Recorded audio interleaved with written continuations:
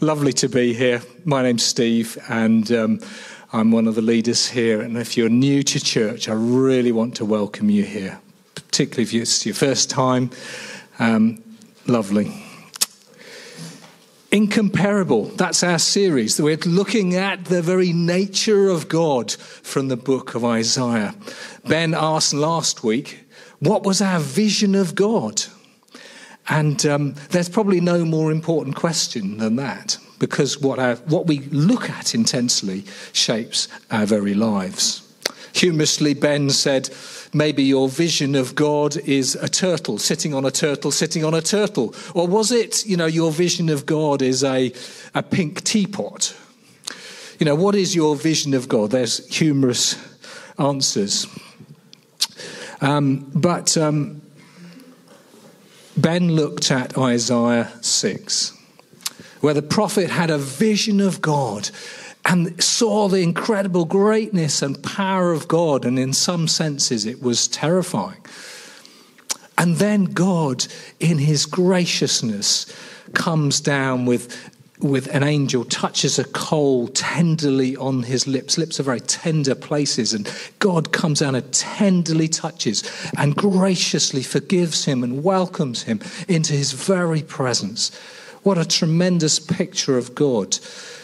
And we're going to start a series, we're continuing looking at this series, but in Isaiah chapter 40. So if you've got a Bible or your phone to turn to that would be really good. And we're going to look at wisdom this week, God's power next week, and then his love and finally his justice from a different passage in Isaiah. But this week we're talking about wisdom. We might think of wisdom as applying knowledge. Applying knowledge that is for good. God has knowledge, but is he wise? Almost every time the subject of God comes up at Food Bank, people say there can't be a God because there's so much suffering. How can there possibly be a God? How can God be a God of love? And they often have stories which really are hard. And you can see why they might think that. I remember one guy, let's call him George, saying that he went to church at one phase in his life, and now he thinks his words were this. Well, sort of. His words were, I think God needs a good kick up the backside. How can he, what's this pandemic about? What's he doing? Where is he? And then he told me something of his life story, where his mother was raped as a teenager, and that's where he was conceived from. His adopted parents kicked him out at 18. He says just an argument that he had, but most of his time was pretty good. And they rejected him completely, and he had a really hard life. So I'm going to talk about God's incomparably great wisdom. I'm going to talk about three things. God's wisdom is shown in creation. I'm then going to try in a very short period to talk about suffering and begin to answer George's question. And then very briefly talk about how we can be wise. So it actually affects our very lives. So let's read Isaiah 40. But just before we do, a little bit of background. Isaiah had seen that the people of God would go into exile, that they would go into Babylon. And then God shows him that actually they've gone into Babylon, but God is going to bring them back. And the opening chapters of Isaiah 40 talk about God bringing them back. And then I think when we get to verse 12, which we're going to read in a moment, Isaiah imagines a question. He says, how is God going to bring his people back from Babylon? That's impossible, surely. And God shows him, God speaks to him and says, it's because of his almighty creation and his power that shows in that creation that he is going to be able to have that wisdom and power to bring the people of God back. So let's read from verse 12. Who has measured the waters in the hollow of his hand, or with the breadth of his hand marked off the heavens? Who has held the dust of the earth in a basket, or weighed the mountains in scales, and the hills in a balance? Who can fathom the spirit or the mind of the Lord, or instruct the Lord as his counselor? Whom did the Lord consult to enlighten him, and who taught him the right way? Who was it that taught him knowledge, or showed him the path of understanding? Surely the nations are like a drop in a bucket. They are regarded as dust on the scales. He weighs the islands as though they were fine dust. And then skipping on to verse 25, which is where we get our series title from. To whom will you compare me? Or who is my equal, says the Holy One. Lift up your eyes, look to the heavens. Who created all these? He who brings out the starry host one by one and calls forth each of them by name. Because of his great power and mighty strength, not one of them is missing. This week, I'm going to talk about wisdom, which overlaps a lot with what Sarah's going to talk about next week, which is about power. So if I've left questions, Sarah will answer them next week. So here we are. Let's think about verse 13 just a moment. Who can fathom the Spirit of the Lord? And the Hebrew text is spirit, ruach, not mind, as many of our translations. And fathom, how do we use the word fathom? Fathom we use to measure depths of the sea, don't we? And it's saying, can we fathom the depths of God's Spirit or his mind? He's so large, so great. Or who can instruct the Lord as his counselor? He already knows everything. There's nothing else that you can add to him because he knows it all. Or whom did the Lord consult to enlighten him? And who taught him the right way? The answer again is no one. And it's probably a passing shot at the Babylonian or Assyrian gods who needed advice about how to create the world. Who was it that taught him knowledge or showed him the path of understanding? The answer is not said, but it's no one, implied. One of my most powerful visions of God was when I went to Faldebrennen Retreat Centre a few years ago. I'd been reading the story of Faldebrennen and the retreat centre, and I remember reading about how God had healed this blind young mother who hadn't been able to see out of one of her eyes at all since birth, and only had partial sight until 8 years previous to this. And then during the worship, she suddenly felt her eyes being painful, and she thought, what's going on with my eyes? And then the one of the people that was leading it said, open your eyes, and she began to be able to see. And it's an amazing story that she was able to see some of her children that she hadn't seen for 8 years. Astonishing. Or perhaps a lady with ME who had, as she stepped into that retreat centre, God healed her. She had such a bad condition of ME that her doctor said that it was most likely the trip to the retreat centre, probably she would die on the way. But the doctor said actually she was going to die pretty soon anyway. She'd had organ failures and all kinds of things. But as she stepped into the retreat centre there, God miraculously healed her.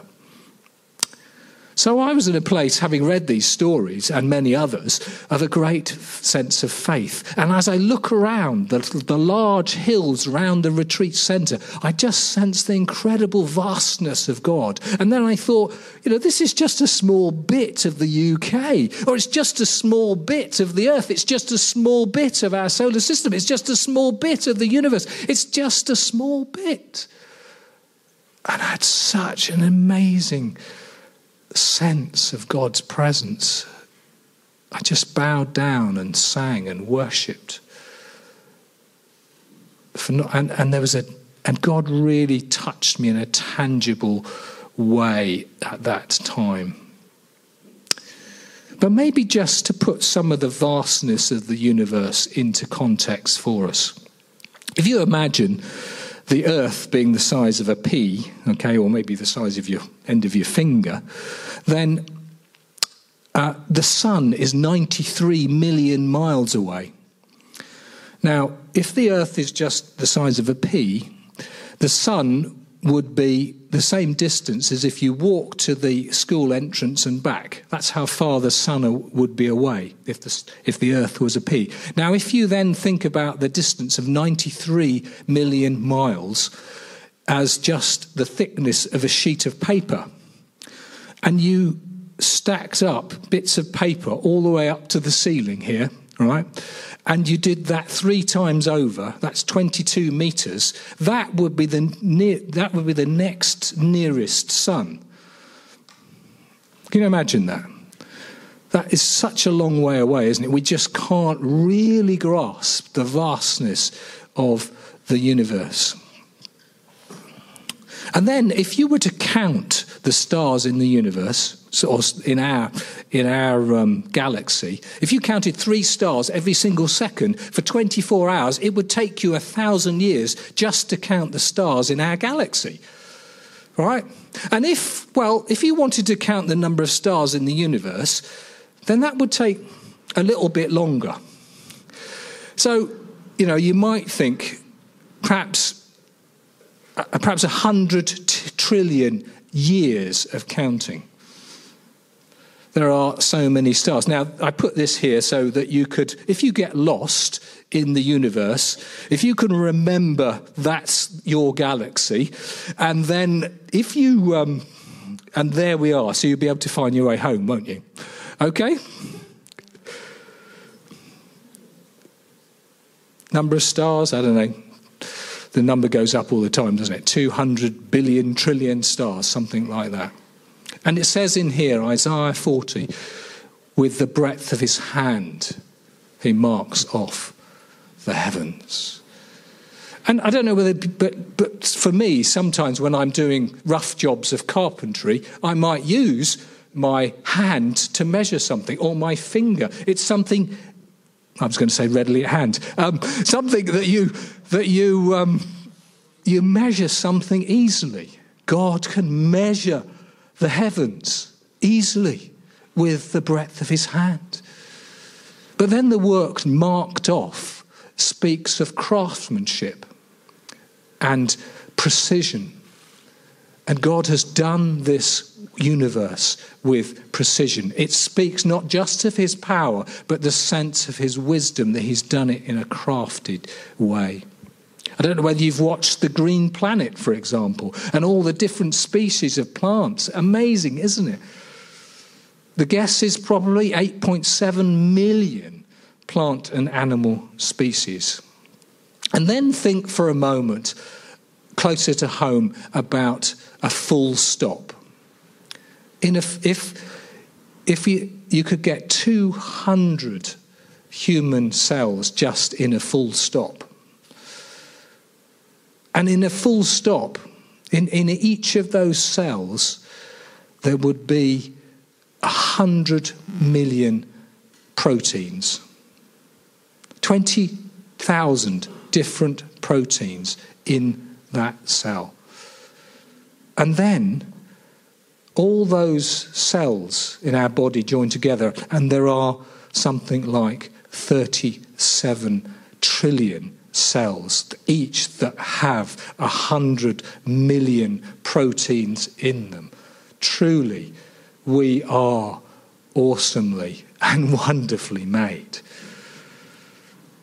Whatever your view of how you think God did this, surely it speaks of incredible power, incredible wisdom and crafting. He used his knowledge of the subatomic particles, the atoms, to create a vast and beautiful world. In other words, he applied his knowledge with wisdom bring something good out of things.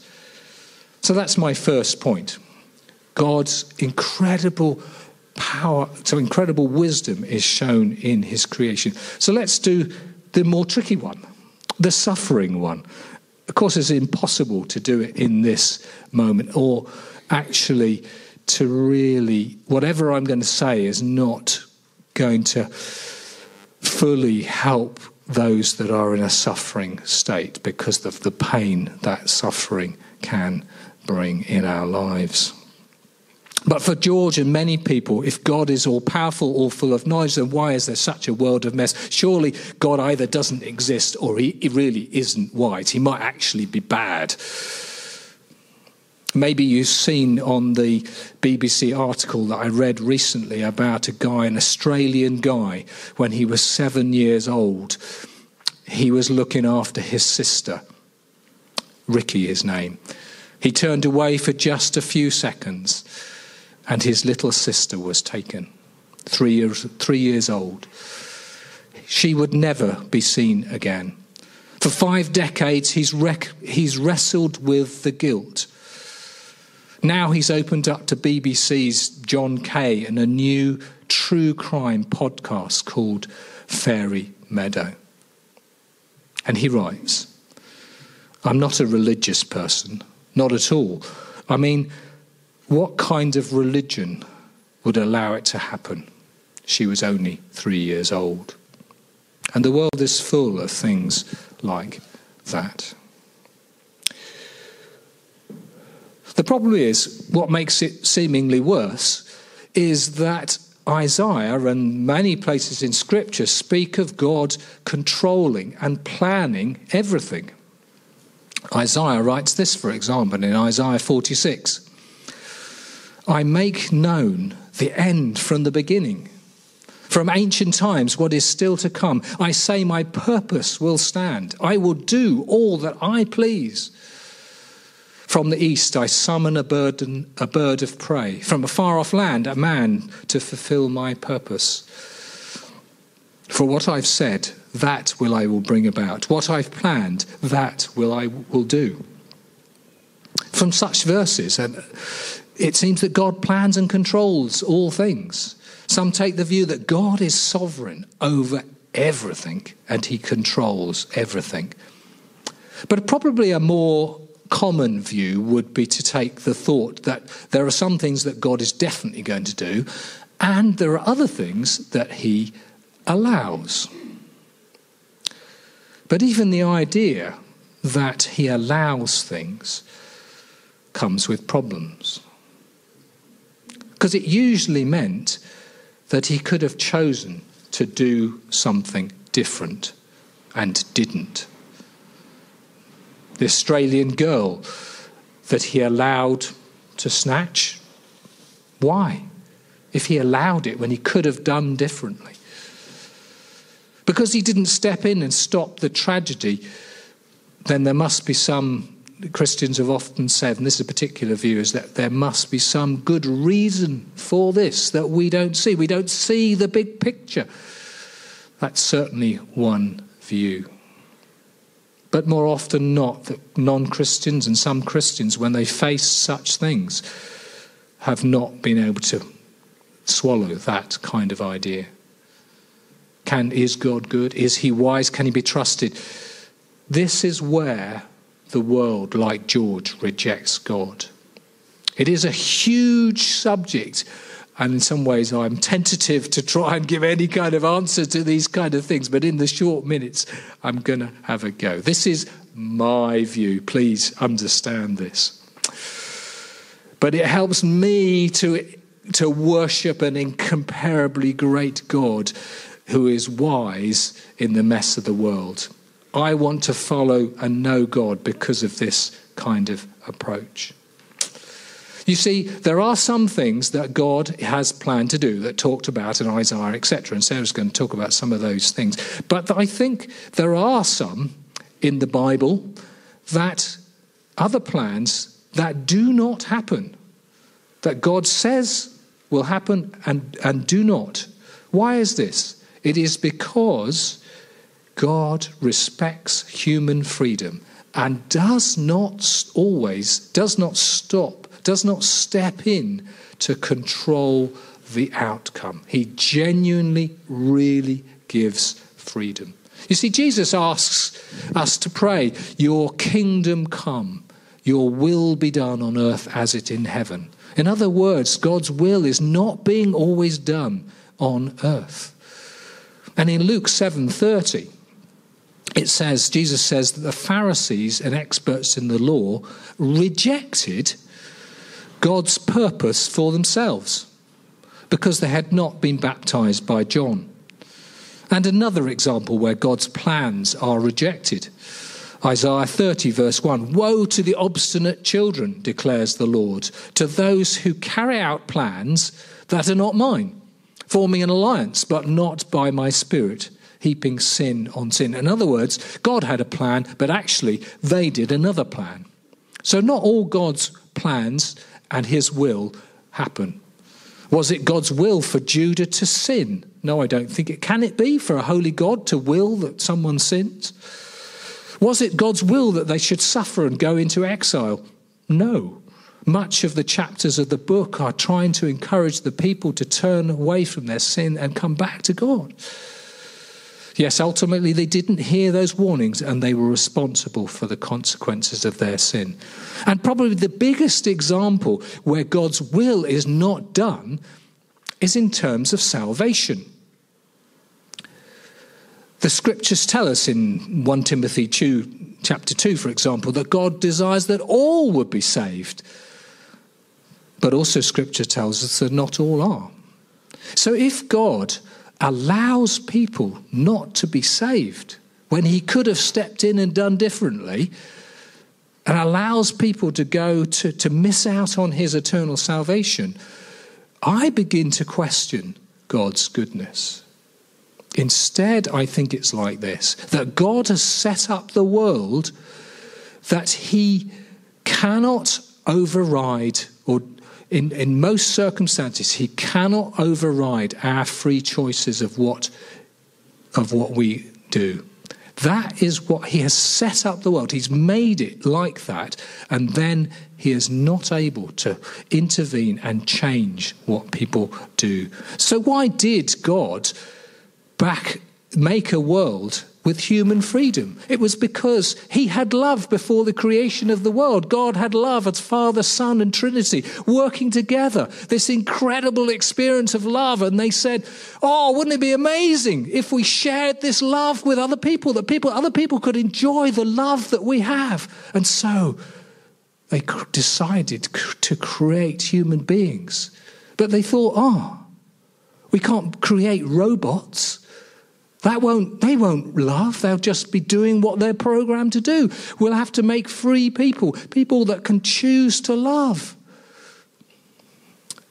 But also there is the possibility of sin and brokenness and suffering as they choose not to love. And it's that context that human beings choosing not to follow God creates sin and suffering.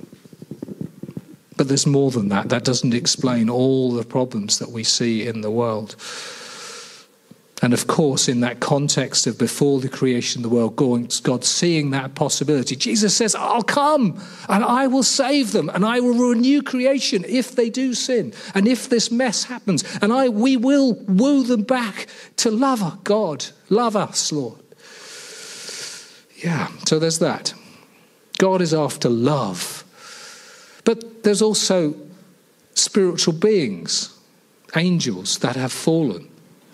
We know in other parts of the Bible that God made angelic beings.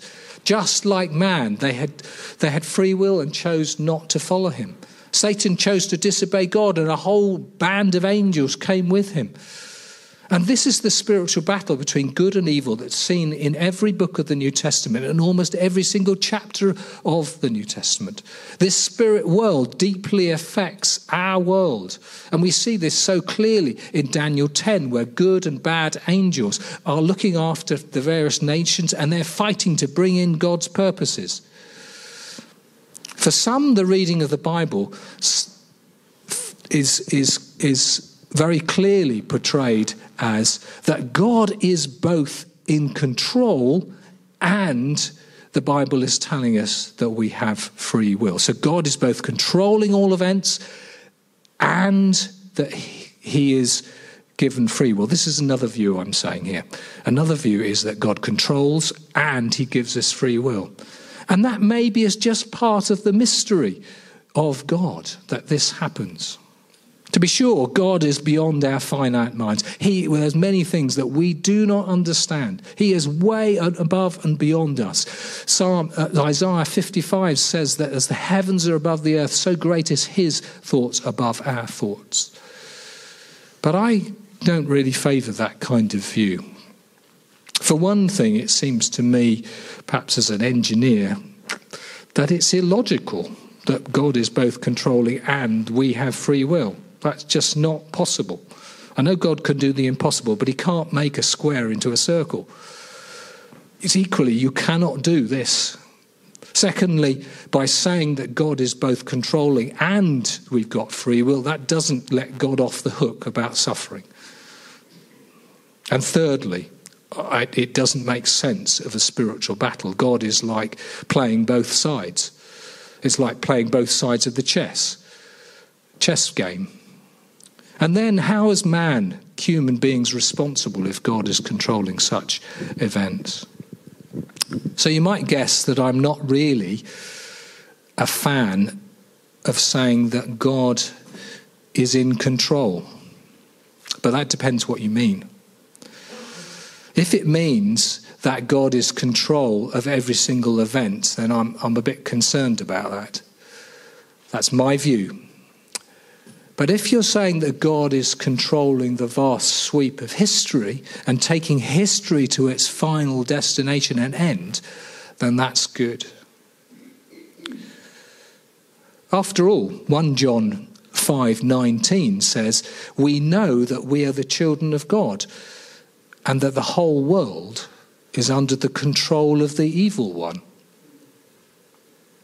So I think it's better, perhaps this is a helpful analogy, maybe not, but you might take this, is that I think it's better to think that God is in charge of where things are going rather than in control of all things. Imagine if you're a teacher taking a class to a zoo and you're in charge of that overall trip, or perhaps you're in control of that overall trip. But are you in control of every single child? Every single thought, every single action, every single child that's banging up against someone else and bumping them? And you can't, as a teacher, you certainly can't stop all those things. But you are taking that class to see the good things in that zoo trip. And I've just touched on this morning. And if you're interested and you want to know more of the biblical background for some of these ideas and thoughts, the book that really is very good is Gregory Boyd's book, which says God is not to blame. Why have I laboured this point? Well, for me, in the face of suffering, with this kind of view, I can see that God is a God of love. I can see that God is incomparably great. He is the one I want to follow and worship in the midst of suffering. And I've observed over the years that many Christians have either, when they've gone through tragedy, have lost their faith or have weakened their faith because they cannot see how God would have allowed this. And non-Christians like George and others, I think, is a far better answer. Ben said, what is our vision of God? Because what our vision of God, what our vision is, shapes us dramatically. Our vision of God is Jesus. Jesus.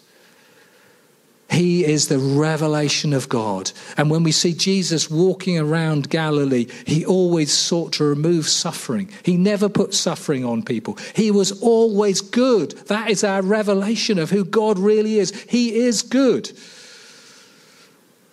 So as I was sat down talking to George about his life story, I was able to say, let me give you another perspective. Let me tell you about Jesus. And I told him the story of the prodigal son. And then he was happy for me to give him a Bible with a marker of where Luke 15 was. And I was able to pray for him. Because Jesus, he's full of love. And he doesn't put suffering on people. Yes, God can bring good through suffering, to be sure. But I don't believe that God does that. You see, I don't think, as we look at Jesus, I think we see her God is not like an insecure dictator who's controlling all things with a big stick, about to bang people because they're not doing what he wants. We are very familiar with the idea of dictators at this moment in time, aren't we? But we see, as we look at Jesus, we find a God of love. A loving Father who is wanting to welcome people into a relationship with him. And he is not seeking to bring people into a relationship by banging people over a stick, but wooing people with a sense of his remarkable and incredible love. Hopefully you're still with me. God is an incredibly wise God. We see that in creation. Suffering in the world is not due to God, because he is good all the time. Suffering is due to human wills and bad angels' wills, and the mix of that kind of thing. Sure, we don't know exactly why, but it's those things that are the problem, not the character and nature of our God revealed in Jesus. Wisdom, how do we get it? Big subject, I guess. God has incredibly great wisdom and he loves us. He is for us. He who did not spare his own son, surely will he not give us all things? God is for us, not against us. He knows me. He knows you. Everything about you. He loves you. And he wants to move in your life and guide you into the best things in life. A very powerful verse in my life has been Proverbs 3, verse 5 and 6, which says, "Trust in the Lord with all your heart, and lean not on your own understanding. In all your ways acknowledge him, and he shall direct your paths." I remember so clearly as a young student finding that verse really helpful to me, and it's been true of life for me. God's word, as I've trusted him and not my own thinking about how to do life, has been a real blessing in my life. I can stand here now as a life testimony to tell you that when I've messed up, it's because I haven't gone after God's word. But when I've gone after his way, it's been good. And I can stand here today that when we acknowledge him, in other words, we pray to him, we have a relationship with him, he will direct our lives. I can tell you that as I've developed a relationship with God, that is so precious and so has really, really helped me. God is good. He does have plans for us which are really good ones.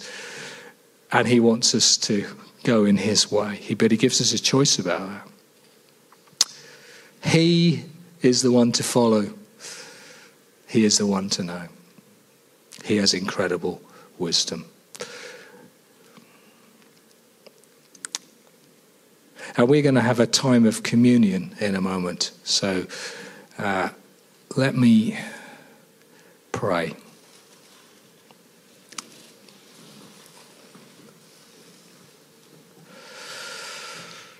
Lord, we cannot understand your greatness. You are truly incomparable in your power, your love, your holiness. You're full of glory. And I just thank you, Lord, that you touch our lives with your grace and your love. Lord, as we take communion, would you help us to see how much you love us, and help us, Lord, to trust you with our very lives. Amen.